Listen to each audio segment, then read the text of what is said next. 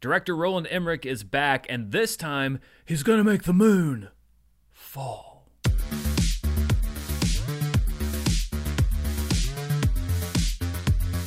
This review is brought to you by Stamps.com. Head over to Stamps.com, click on the microphone at the top of the page, and enter the promo code MERLE for special offers, including a free trial and postage. And stay tuned after this review for more info. Stamps.com, never go to the post office again. Hello everybody and welcome to my review of Moonfall. A little bit delayed because we've had some winter weather here in Arkansas, but I was able to get to the theater today to see it. I have another review coming up, hopefully tomorrow or maybe later today, for Jackass Forever, which I'm very excited about seeing. But first, let's talk about Moonfall. It is from director Roland Emmerich. The script is from Roland Emmerich along with his 10,000 BC and 2012 co-writer Harold Closer and first-time collaborator Spencer Cohen. This is Emmerich's first film since 2019's Midway and his first global disaster film since 2016's Independence Day Resurgence.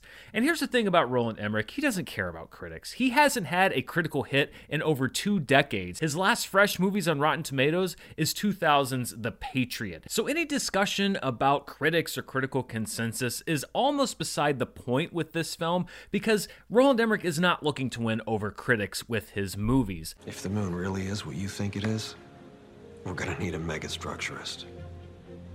Suit up. However, even given that, for a brief shining moment in Moonfall, for all of its dumbness, this movie threatened to win me over. A lot of times there is a crowd when a movie like Moonfall comes out that kind of would look at a critic like me who might give it a bad review and say, well, what would you expect? About an hour into this movie, I was shaking my head, I was chuckling to myself, and that interior monologue in my head started talking and saying like, well, you know, this isn't that great, but it's kind of self-aware about what it is in a lot of ways.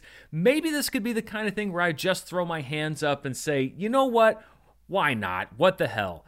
However, then the last hour of the movie happened, and I'm quite comfortable in saying, no, this is not a very good film. One thing Moonfall gets an A+ in is clarity of premise. In fact, to satisfy its audience, it needs to make only one thing happen. The moon has to fall. This is maybe the most straightforward promise to an audience since John Woo's Face Off back in 1997. Unfortunately, Emmerich over-delivers on this promise to a spectacular degree, dragging the movie down to earth along with the moon.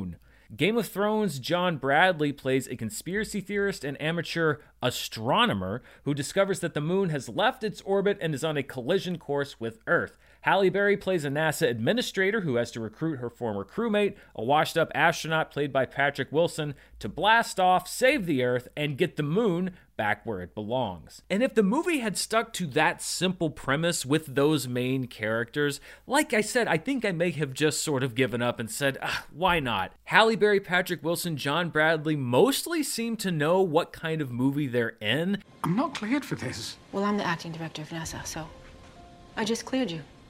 Congrats. Yeah, but You said you always wanted to be an astronaut.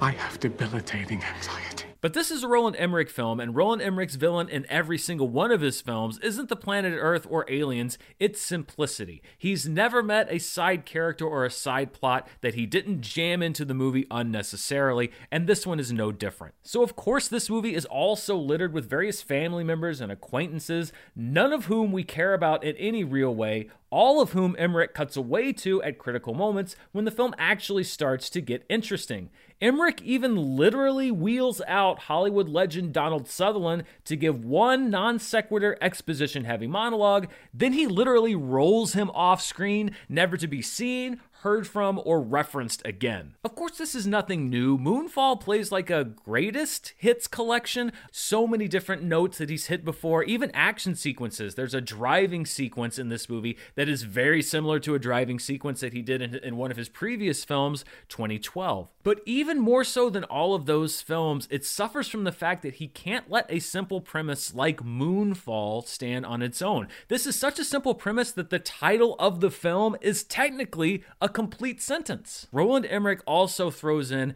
so much crazy stuff. The moon is not only falling, it's also hollow, and it may have also been built by aliens. It definitely contains some kind of mystery power source. And oh, by the way, there's also some sort of nanobots that may be pushing the moon into the Earth as some kind of a cosmic revenge. And that is just the start of the absolute lunacy that Roland Emmerich throws into this already crazy movie. I think there's a world where Moonfall works in its own dumb way. You have appealing actors as your main characters. Even scientifically, it's a pretty smart, dumb movie. And I have my own personal science correspondent, my partner Mara. She knows all of this stuff, and she was actually nodding her head a few times when certain scientific theories about gravity, etc. would show up. There's a nod to a famous Star Trek The Next Generation episode. At one point, a character says, "Do you know what a Dyson sphere is?" And I said, "I absolutely know what a Dyson sphere is. That's where they found Scotty from the original series in the Star Trek The Next Generation episode Relics." An actual Dyson sphere.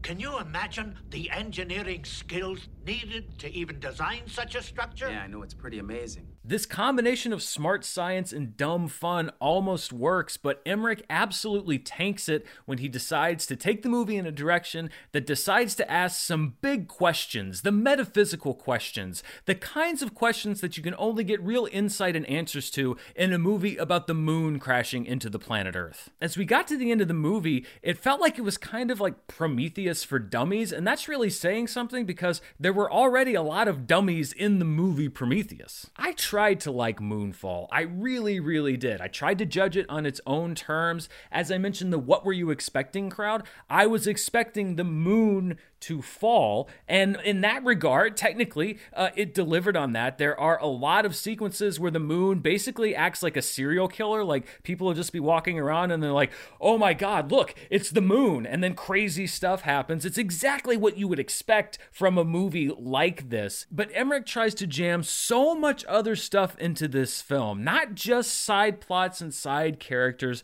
but thematic stuff that has absolutely no place in a movie like this, that he tanks any hope that somebody might enjoy this on just a dumb level. And the fact that he's able to ruin a concept that's as easy to pull off as Moonfall may be the biggest disaster of all. So that is not a recommendation for me on Moonfall. If you like Roland Emmerich films, it has the sort of things that you've seen in many of his other movies. The worldwide destruction scenes are well done. Like I said, you have a charismatic group, particularly your main three actors. There are other actors that I really enjoy in this movie, like Michael Pena, that are useless, but they're there, so it's always good to see their faces on the screen. But overall, I think that Roland Emmerich's Moon reach exceeded his moon grasp, and he's instead trying to set up, I think, maybe a cinematic universe that this movie doesn't even come close to justifying.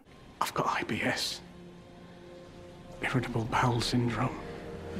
Thanks so much for watching my review of Moonfall, and I also want to thank today's sponsor, Stamps.com. As we are ramping up, coming out of the new year, getting back to our normal lives, getting back to work and spring weather, hopefully very soon, one thing that is often in short supply is time. And why should you waste time going to the post office to mail whatever it is you need, whether it's a package, whether it's a letter, anything at all, when you can simply use your computer to print official U.S. postage 24/7 for any letter, any package, any class of mail, anywhere you want to send it. Once your mail is ready, you just schedule a pickup or drop it off yourself. You can do all of that stuff with Stamps.com, and you can get big discounts, including up to 40% off of post office rates and up to 62% off of UPS rates. Stamps.com is a no-brainer because it saves you both time and money. It's got me doing things like looking into stuff like merch that I didn't do because of the time and money commitments for both.